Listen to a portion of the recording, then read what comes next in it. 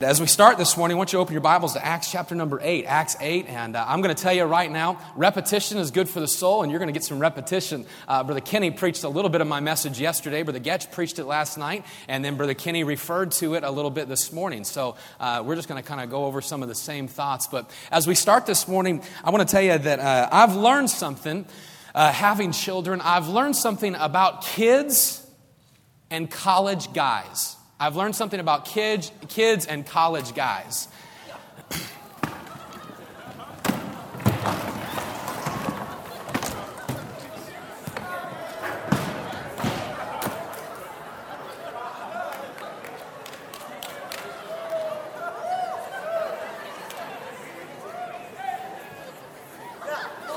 You guys need help, man.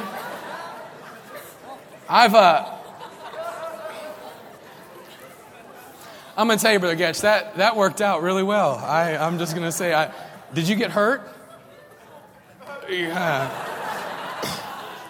What I've learned from kids and college guys, you know, one thing that's interesting, by the way, when I went to the dorm last night to tell them, they acted like that was the best thing that they were going to do since they were born. Like, y'all lead some boring college lives if that's the greatest thing, you know. One of them, whoever brought the bear, was like, I'm bringing the bear! Simmer down, buddy.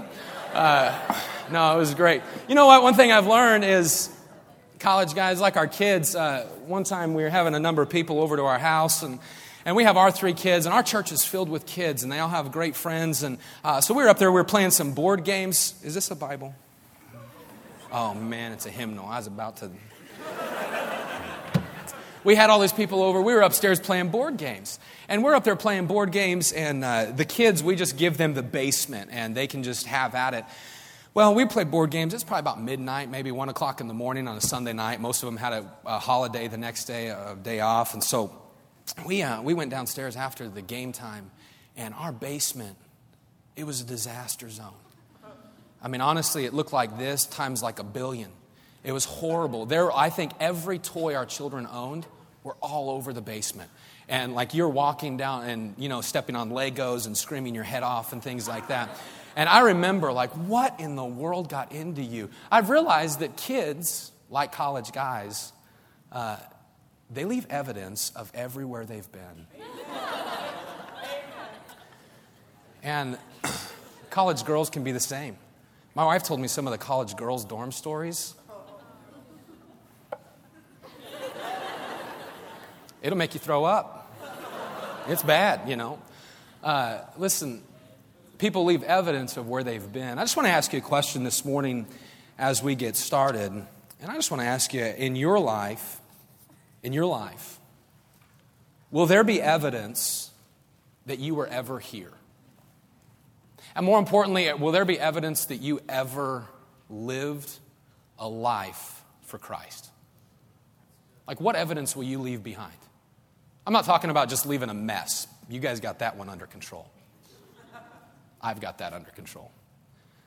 You know what? I'm not talking about leaving a mess. I'm talking about in your life, what evidence is going to be behind you that says you made an impact for the cause of Christ. I want you to open your Bibles. You're there in Acts chapter number 8. I want you to stand and read with me a very familiar portion of Scripture.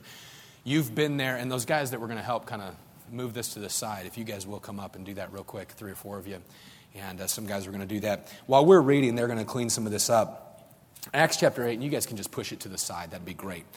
Acts chapter 8, verse number 1, very familiar portion of Scripture. Philip is the man that we're going to discover a little bit of. But you read here while they're doing this. Don't pay attention to me. Pay attention to them. Pay attention to me. And let's go. Acts chapter 8, verse number 1, it says this. And Saul was consenting unto his death. Question, who was his? Who's it talking about?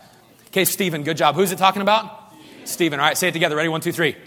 Good, you still awake? Acts chapter 8, verse number 1. Saul was consenting unto Stephen's death. And at that time, there was a great persecution against the church, which was at Jerusalem. And they were all scattered abroad throughout the regions of Judea and Samaria, except the apostles. And devout men carried Stephen to his burial and made great lamentations over him. As for Saul, he made havoc of the church, entering into every city and hailing men and women, committing them to prison. Therefore, they that were scattered abroad went everywhere preaching the word. Then Philip went down to the city of Samaria and preached unto them Christ. And the people with one accord gave heed unto those things which Philip spake, hearing and seeing the miracles which he did. For unclean spirits, crying with a loud voice, came out of many that were possessed with them, and many taken with palsies, and that were lame were healed. And there was great joy in that city. Skip down to verse number 26. It says this, And the angel of the Lord spake unto Philip, saying, Arise, and go toward the south, unto the way that goeth down from Jerusalem unto Gaza. First part, verse 27 says, and he arose and went. Skip over to verse number 39. We read these words.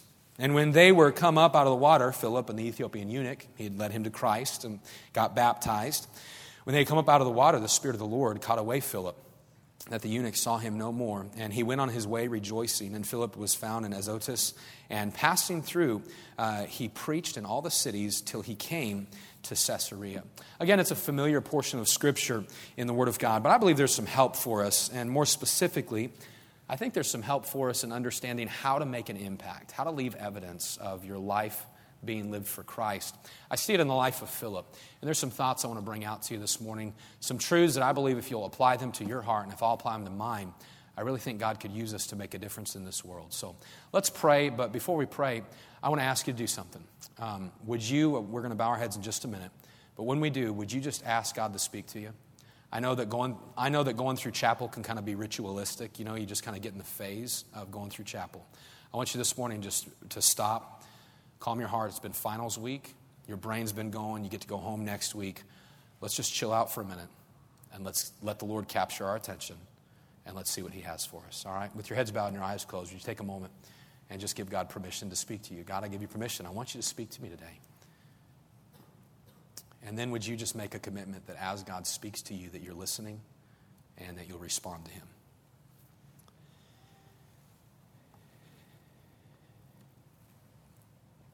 Dear Lord, we come before you. Thank you for your word. Thank you for the opportunity to preach it this morning. I pray, God, that you would help us. I pray, Father, that you would use it. And Lord, make the application that you desire. Speak to each of us individually. I know that you know every need in here. And so, God, I pray that your Spirit would do that which only you can. We love you. We commit this time to you. I again just humble myself before you as a vessel that you would use me today. And Lord, thank you again for what you're going to do. It's in Jesus' name we pray. Amen. You can go ahead and be seated. This morning, I just want you to know, you're probably not going to hear anything new in the sense of the life of Philip. It's a very common story that we find in Scripture. But when I look at the life of Philip, I see Philip really as kind of an unsung hero of the New Testament. Philip is one of those men that really, when you think about it, he's not listed as the heroes in really the New Testament. You know, you think of New Testament heroes, you think of John and James and Peter, and you think of Paul, you might think of Timothy, but not too many people think of the name of Philip and who he was and what he did. But let me just give you very briefly some things that Philip was responsible for. We know Acts 8 that we just read there. He's responsible for getting the gospel to Samaria. Now, while there had been people that had been saved in Samaria before, of course, Jesus, John chapter number 4, must needs go through Samaria to reach the Samaritan woman. We know that. But when you look at Philip, he goes and he reaches this area. Great revival takes place. When you find Philip, you find him also reaching the Ethiopian eunuch that was referred to last night and even this morning. And history, actually Ethiopian and North African history, records that some of the very first parts of Christian movement would have been shortly after this would have taken place. And so many people, many historians believe that the Ethiopian eunuch probably brought the gospel back to that area, and revivals started being sparked and started taking place shortly after that. Well, who led the Ethiopian eunuch to Christ? Philip did. Philip he would be one that would be perhaps responsible for that. Philip later would be believed to have founded a church at Caesarea. We read there in verse number 40 that he goes to Azotus and then is found in Caesarea. Well, if you fast forward a few years, about 25 years or so, you find Paul being in prison, waiting many trials in Caesarea. And you know the very people that ministered to Paul while he was awaiting trial would have been those believers at Caesarea. Well, who would have been responsible for that? Probably Philip. Probably Philip. Man, you begin to think about the impact that Philip had. And really, I look at the life of Paul. Everybody wants to be a Paul. Right? Everybody wants to be someone who writes those books and someone who has that great influence like Paul had. But I think today we need just as many Philips as we do Pauls. And I think when you look at the life of Philip, that Philip, he made an impact for the Lord. We find him raising his family for the Lord and raising children that served God in ministry. And man, what an accomplishment Philip had. And really what I'm just getting at is the fact that Philip was an effective believer that made a great impact for Christ. There was evidence all around that Philip had lived for the Lord. But what I want us to consider this morning is, how did Philip do it? What are some characteristics or some things in Philip's life that you and I could perhaps put in our life to help us be a Philip? I want you to think about these things this morning. First of all, I look at Philip's life. I say, number one, Philip was committed. All right, Philip was committed. What was he committed to? When you think about the word commitment, I think about Philip, his commitment to the Lord, it was on a different level than most people. I really believe that. I think that Philip was committed to the Lord. We see this commitment in a number of ways. Number one, Philip was committed to hear the Word of God. He was committed to hear the Word of God. When you look in Acts chapter number 8 and verse number 26, it speaks about the angel of the Lord speaking to Philip. And Philip didn't have to pause his life to hear the voice of God. He just had this relationship of walking with the Lord. Philip was committed to hear God's voice. And of course, we know that the Lord spoke to Philip through the angel, and now he speaks to us through the Word of God. And can I just tell you that in Bible college and in the Bible college mentality, I'm going to give you a Bible college speaker statement. But that's this fact that we are so spoiled to have the Word of God. You realize right now, and I have friends that serve as missionaries in restricted access countries and in places like India and China, and then in the 1040 window, and then in the Middle East, and just different things like that, that they have people in their church that have never even seen, or people that they're trying to reach, never even seen a copy of the Word of God, and yet you and I, we have 3 or 4 copies of it. And I know you hear this often, but just let it sink in for a moment. I wonder, how precious is the Word of God to you? How committed are you to hearing the Word of God? See, we have so much noise in our life. We have so many things that are taking our attention off of the Word of God, and we have classes, and we're, trying to find the mate and trying to find our husband or our wife, trying to find the right spouse, which there are many of you, I offered some help to you to try to announce that you needed somebody in chapel today. You missed your opportunity. Some of you are asking, are you dating anybody? And you were like, no, I offered to help today to have you stand, and we could help. See me afterwards. Brother Getch might arrange that tomorrow, all right? But listen, we are so consumed with life that we miss the Word of God in front of us. Philip wasn't that way. He was committed to hear it. Not only do I find that Philip was committed to hear the Word of God, but I believe that Philip, he was committed to respond to the Word of God. Committed to respond to the Word of God. You realize that when God gives you a message, when He speaks to your heart, really only you know it. And so only you know if you're going to respond to Him. I'm so thankful for my wife. I wish she could have come with me on this trip. But one of the amazing facts about my wife that people don't know, Hannah, she's one of the most spiritual, one of the most godly ladies I've ever been around. And she has, Brother Getch, when she was 16 years old, God really just got a hold of her heart about the Word of God. And she made a commitment that she would be in the Bible every day. And here we are, 17 years later. And to my wife's knowledge, she'll tell you, and she doesn't do it boastfully, she always is kind of embarrassed when I mention it. 17 years, she can't remember if she's missed a day in the Bible. Man, when I found that out, we had been dating a little bit. I think we'd been married even a few months before I found this out. And then it just, like a light bulb goes on. Well, duh. That's why she's such a godly young lady. She just spent time with the Lord. Man, I wonder if, have you gone a week without missing it? Philip, he was committed to hear it. He was committed to respond to it. You look in the passage, what do you find happening? God spoke to him. What did he do? He got up and left. That's amazing to me. And Brother Getch, you mentioned it last night. Verse number 27, he arose and went. Here's this revival going on in Samaria, Acts 8. And he's seeing all of this happen. And God says, hey, I want you to move. And what does he do? He gets up and he moves. He gets up and he leaves. And Philip, he wasn't able to just jump on a train or a bus or a car. He had to ride a Cadillac, and go all the way down to Gaza and do all of this trip and all of these things. Philip when the Lord spoke to him, his response wasn't, well, God, what's your will? His response wasn't, well, I have to know what's going to happen. This journey would have been more than 50 miles. And Philip didn't argue back. He said, God, he didn't say, God, what's your plan? Or Lord, don't you see what's going on here? No, he had a heart to obey the Lord. He was close to him, and he was a friend of God. And I believe that John 15:14 says it well, that you're my friends if you do whatsoever I command you. You want to have God as a close friend? Be obedient to his word. Let him speak to you, right? He's committed to hear. He's committed to hear the word of God. He's committed to respond the word of God. But then also I believe that Philip was committed to trust the word of God. He's committed just to trust it. Philip didn't say, okay, Lord, but I really need to know what's going to happen after this. God, I know you've called me to Bible college, but I really need to know what's going to happen after Bible college. Have you realized that God doesn't work that way? God doesn't say, okay, I'm going to show a spotlight on your entire future. He shows a spotlight or a flashlight on the next step. And that's Philip's life.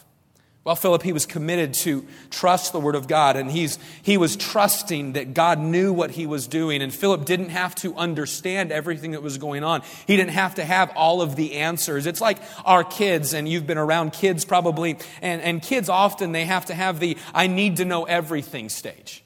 They have that stage. And so our kids, I try to surprise them. And if you can tell, I'm a pretty mellow person. I'm very, very calm, not hyperactive at all. And so randomly at moments, I'll just be like, kids, get in the car. I'm like, what's going on, Dad? I'll be like, just get in the car. And maybe in my mind, I know I'm taking them to ice cream or taking them to Walmart or, just doing something crazy. And they always say, well, where are we going? Well, just get in the car. I'll tell you later. But Dad, what do we need to bring? Nothing, just get in the car. And they'll always ask this, how long does it take to get there? Because then they're like matter of elimination. They're getting smart, And so if I say 2 hours, they know we're maybe going to their cousin's house. If I say 3 hours, they know we're probably going to Grandma and Grandpa's. And so I'm like, I'm not telling you, just get in the car. You know what? Sometimes we're like that with God. God's like, hey, would you obey my word? I want you to, and he gives us a specific plan for our life or something, a specific step. And we say, okay, God, where are we going? God, what are we going to do? What's going to happen with that? And God's like, hey, just get in the car. Just trust me.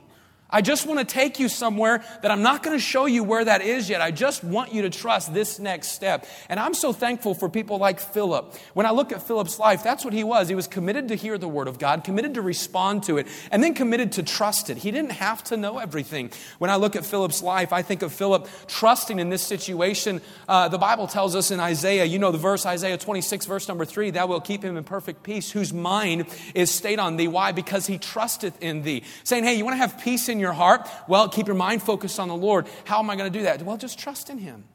Just trust in him.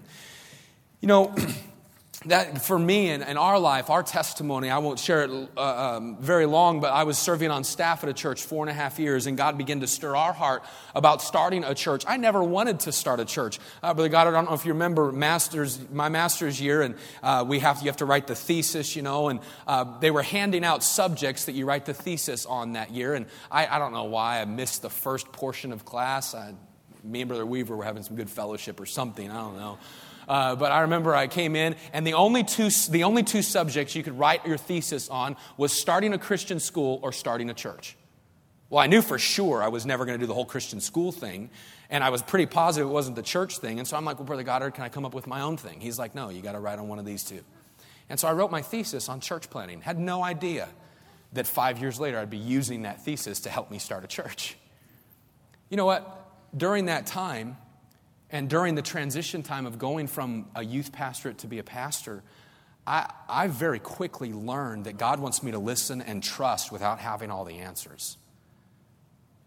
Man, can I tell you, in your life, you want to make an impact, leave evidence of where you've been? Be committed. Be committed. Learn that I'm going to be committed to the Word of God, committed to hear it, committed to respond to it, committed to trust it. Secondly, this morning, I see that Philip was making a difference because Philip was compassionate. Philip was compassionate. Now, you hear the word a lot, but Philip's love comes out in so many different ways. I see his compassion coming out, first of all, in his outreach. Philip's compassion comes out in his outreach.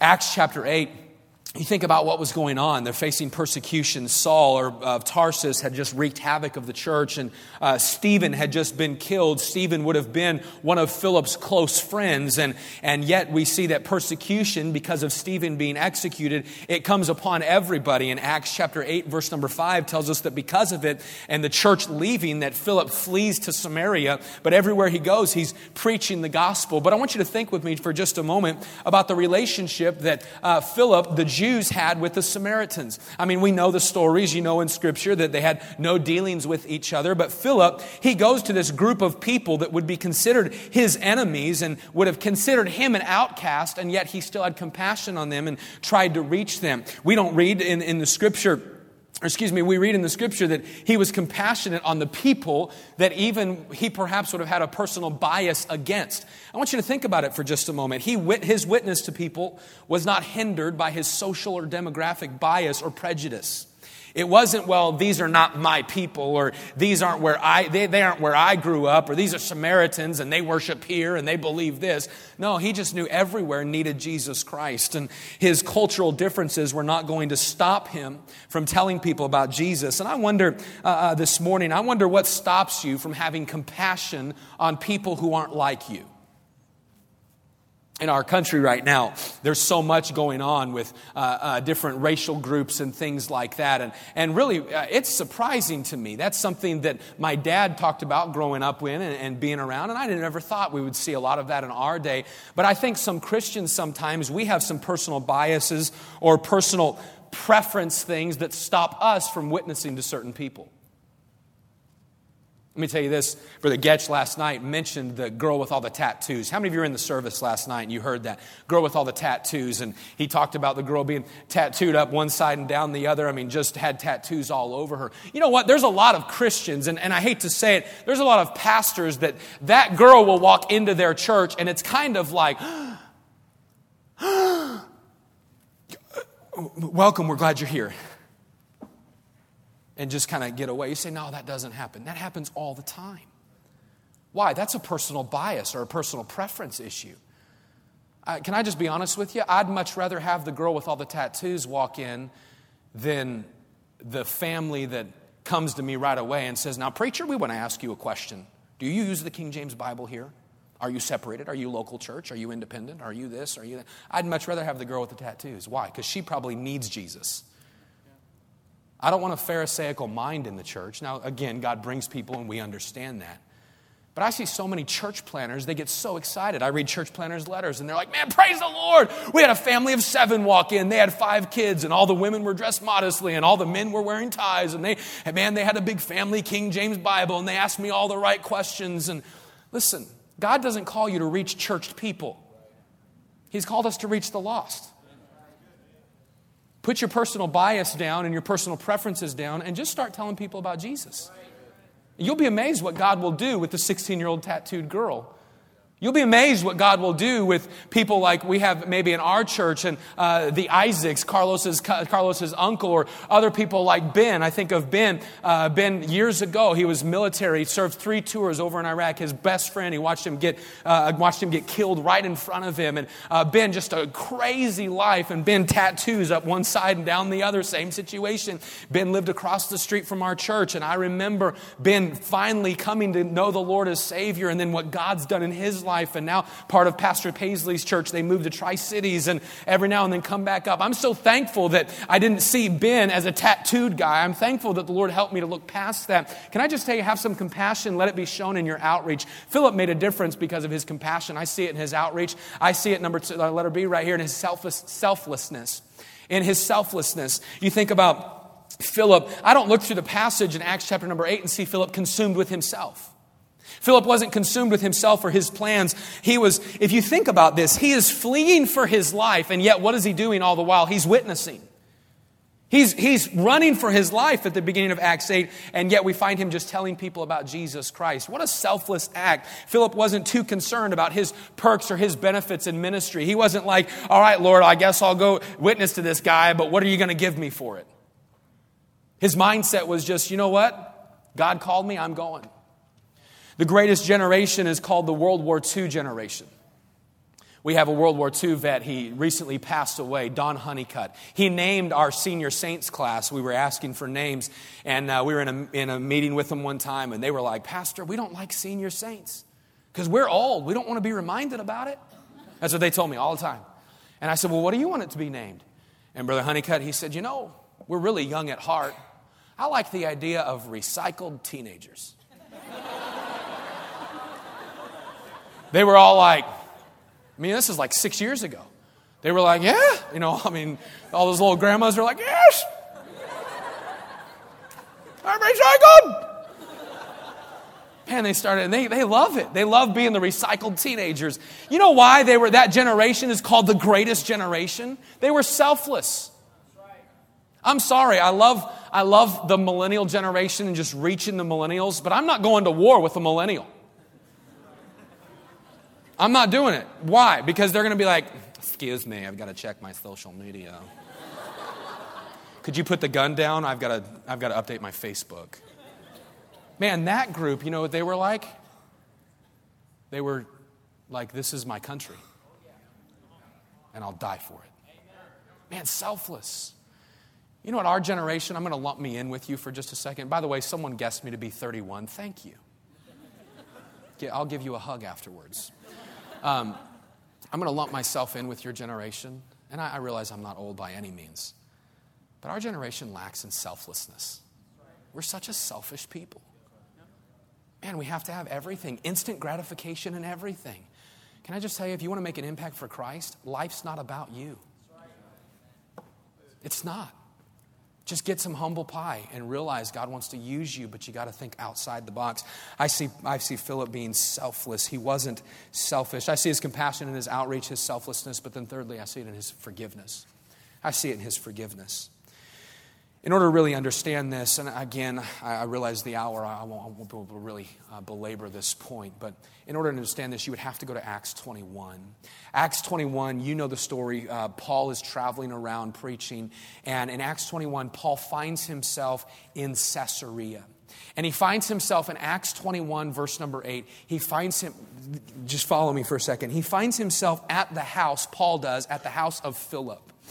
And verse number 10 of Acts 21, it tells us that Paul actually stayed there for many days. Now, when you read Scripture, we read through that. We just, it's great. He is going around. Do you believe that Philip and Paul knew each other? Yes. But Philip didn't know him as Paul. Philip knew him as Saul of Tarsus. If you turn back 2 pages from Acts chapter number 8, you would find Acts chapter number 6 and verse number 5, where they're choosing out some men that would lead in the local church there at Jerusalem. Stephen is named first. Do you know whose name is second? Philip. Philip's name is second. Do you know what that means? That means that Philip was friends with Stephen.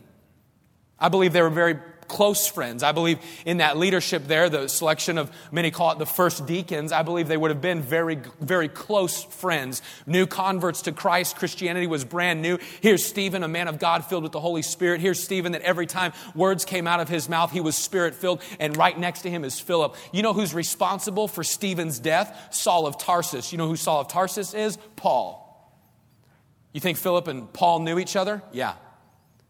So here you are, Acts 21, 25 years later, and here you are, Paul and Philip face to face. Philip, he is face to face with the one who had killed one of his closest friends. Philip, he's face to face with someone who had hurt him deeply. Philip is face to face with the one who, he was the cause. He was the reason that I fled in the first place. He is the reason I had to uproot my family and move. Here's Philip face to face with Saul of Tarsus, and what does he do? He welcomes him into his home. That's forgiveness. That's forgiveness only with God's grace. What a picture of grace and forgiveness Philip is. I wonder if Paul, when he was writing Ephesians 4:32, be ye kind one to another, tenderhearted, forgiving one another, even as God or Christ for God's sake hath forgiven you. I wonder if Paul was thinking of Philip. I wonder when he wrote Colossians, forbearing one another and forgiving one another, if any man have any quarrel against any, even as Christ forgave you, so also do ye. I wonder if Paul's thinking of Philip. I mean, what an incredible lesson we learn from Philip in regards to forgiveness. You see, I see his compassion in his forgiveness, the fact that he was willing just to get over himself and say, you know what, yes, you did me wrong, but I'm going to forgive you. And can I just tell you right now, just mark it down, whether you're 19 years old and you're a freshman, or you're 24 years old and you're about to go out, or you're 40 years old and you're one of those cool married guys in college. Listen, can I just tell you that there are people that are going to hurt you. You've got to get over it. You've got to be able to forgive people that trash you and talk bad about you. And I don't care if they blog about you, forgive them. Life is too short to carry a bunch of weight on our shoulders of hurts and past pains. And you never know what God is doing in their life. And they might say something about you and come back 5 years later and say, hey, you know what? I'm sorry I said that about you. Just learn to forgive. Make an impact by leaving some compassion. You have compassion by showing some people forgiveness. And what really blows my mind is that we struggle so much with forgiving people that just say something bad about us, or, you know, especially in college politics, you know, with each other. Well, she said this about him, and I'm just not going to talk to her anymore. Get over it. Well, he started talking to the girl that I liked. Who cares? Get over it. Forgive people. Because there's going to be bigger things that happen in life and bigger things in ministry that you're going to have. Man, Brother Kenny, 31 years. You go up to him and ask him, Brother Kenny, how many times have you had to forgive people? A lot. Forgiveness. But can I just say this morning about forgiveness, that forgiveness isn't a one-time decision, it's a daily choice. Forgiveness has to be something that you do every day. Forgiveness is really saying, God, I trust you in the situation. I found this definition about forgiveness a few years ago, and I love it. It's this: forgiveness is agreeing to live with the unchangeable consequences of another's sin against me. Agreeing to live with the unchangeable consequences of another's sin against me. You know what? Forgiveness doesn't mean that I've forgotten about it. I'm not God. I'm not wired that way. Forgiveness doesn't mean that I have to allow that person in my circle of trust again. There's some people in here, listen, like people in our church that you may be dealing with having to forgive something like abuse or something like just horrific things that took place in your childhood. It does not mean that you have to allow that person in your sphere of trust again. But it does mean that you're going to say, God, I recognize that you are the God of vengeance and you will take care of this. And God, you keep a better record book than I do. And so I want to make an impact by having compassion and just forgiving somebody. And that's a daily choice. Waking up every day saying, I choose to forgive. And then when you think about them again, you think, I choose to forgive. Man, what a great example Philip was. He chose to forgive. Philip's compassion is a wonderful picture, I think, of Jesus Christ and the forgiveness that he has for us. Man, we know about the love that Christ has and the forgiveness that he had for us. Look at this man, Philip. What a great guy. His life was evident that he lived for him. I tell you this morning, Philip was committed. Philip was compassionate. But lastly, and I'll be done, Philip was consistent. I see Philip being consistent. We heard some great thoughts on faithfulness yesterday and today. You know, every time you look at Philip, you know what you find? You find him preaching about Christ. You find him being an example. You find Philip telling others about Jesus. You find Philip speaking scripture into the lives of others. He is consistent and he is being faithful. He is one that when circumstances were not what he wanted, he was consistent. When plans didn't make sense, he was consistent. When he had to step out of his comfort zone, he was consistent in it. And can I tell you, consistency should start right now. Listen, don't be an up and down Christian. Don't be an up and down flaky college student that just kind of, I'll do good this semester and I won't do good next semester and I'm really excited about the Lord right now, but then I got that D on that paper and so it's a crummy day. Listen, just wake up in the morning, get your focus set on the Lord and be consistent for Him and let God do something with your life. And when you look at the life of Philip, we find him consistent in Acts chapter number 8, but you find him consistently serving 25 years later in the same town in Caesarea in Acts chapter number 21. All of that time, what was he doing? He was consistent. He was faithful. You know the verse Proverbs 20 verse number 6. Most men will proclaim everyone his own goodness, but a faithful man who can find. You know the verse says, everybody talks about being faithful, But very few people show it. You can come to college and say, man, I'm going to go and we're going to light the world on fire for Christ. And I can go back to my college experience here and at another college where I got my undergrad. And I can go to that time and I can tell you right now, I can take you to name after name. And I've only been out of college here for 11 or 12 years and the other one 12 or 13 years, whatever it is. And I can take you to person after person after person that were so on fire for the Lord, but right now they're not even in church. You know that started in Bible college because they read their Bible one day and missed the next day, and read their Bible on that Thursday and forgot Friday, and went soul winning this week but skipped 2 weeks, and that inconsistency. What's the Bible say about an unstable man? Man, not good, huh? Look it up in Scripture. That God says, I bless stability. Can I just tell you, be faithful, demonstrate it. Demonstrate that faithfulness. If you've ever been to Yellowstone National Park, they have the famous geyser there. It's called Old what? You know why? It's always going to go off. Old Faithful. Predictable. I wonder, is your life predictable? I realize the time, and so I'm going to wrap up this morning, but when you look at the life of Philip, man, what an incredible man of God. What an impact he made. I love it. I love studying the life of Philip. Philip left evidence. I just want to ask you this morning, will it be evident that you live for Him? Will it be evident that you live for Christ? Just kind of throw this out and I'm finished. Can I just tell you, at the end of your life, well, I'll do it this way. Everybody in college, we want to make like life-changing decisions. When I was first pastoring and starting our church, Brother Getch, my goal was like, I'm going to be Dr. Getch. I'm going to be Pastor Paul Chappell. Like I don't know. Brother Getch is one of those guys, like every time he opens up the Word of God, I mean, he could sneeze and you're going to learn something from it. I'm like, what is it, man? And I got out and man, I was gonna woo everybody. Every week I preached for life change. I believe that one message can change the course of a life. I believe that. But you know what? The more I study Scripture, I don't believe that God's interested in us just making life-changing decisions one message. Oh man, today I surrender and I'm going to be faithful for the rest of my life. And then, you know what? How about you just listen? Here's my challenge for today to you. I believe everybody in here, most everybody, would say, I want my life to mean something. Like I want to impact people. I want it to be evident that I lived. I want it to be evident that I lived for Christ. Don't make the decision today. I'm going to do it. It's going to be evident. 50 years from now, you're going to find me. Listen, a lifetime is made up of single decisions. So don't make a decision that you're going to be faithful for life. How about you just do it today? How about today you say, I'm going to live committed.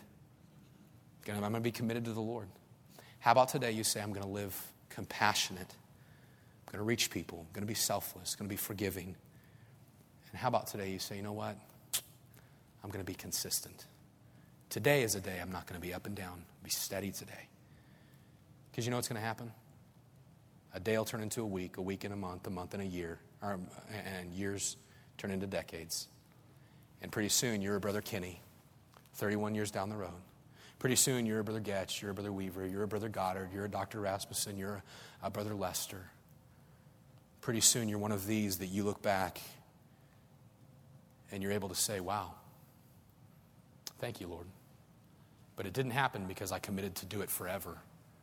It happened because I did it one decision at a time.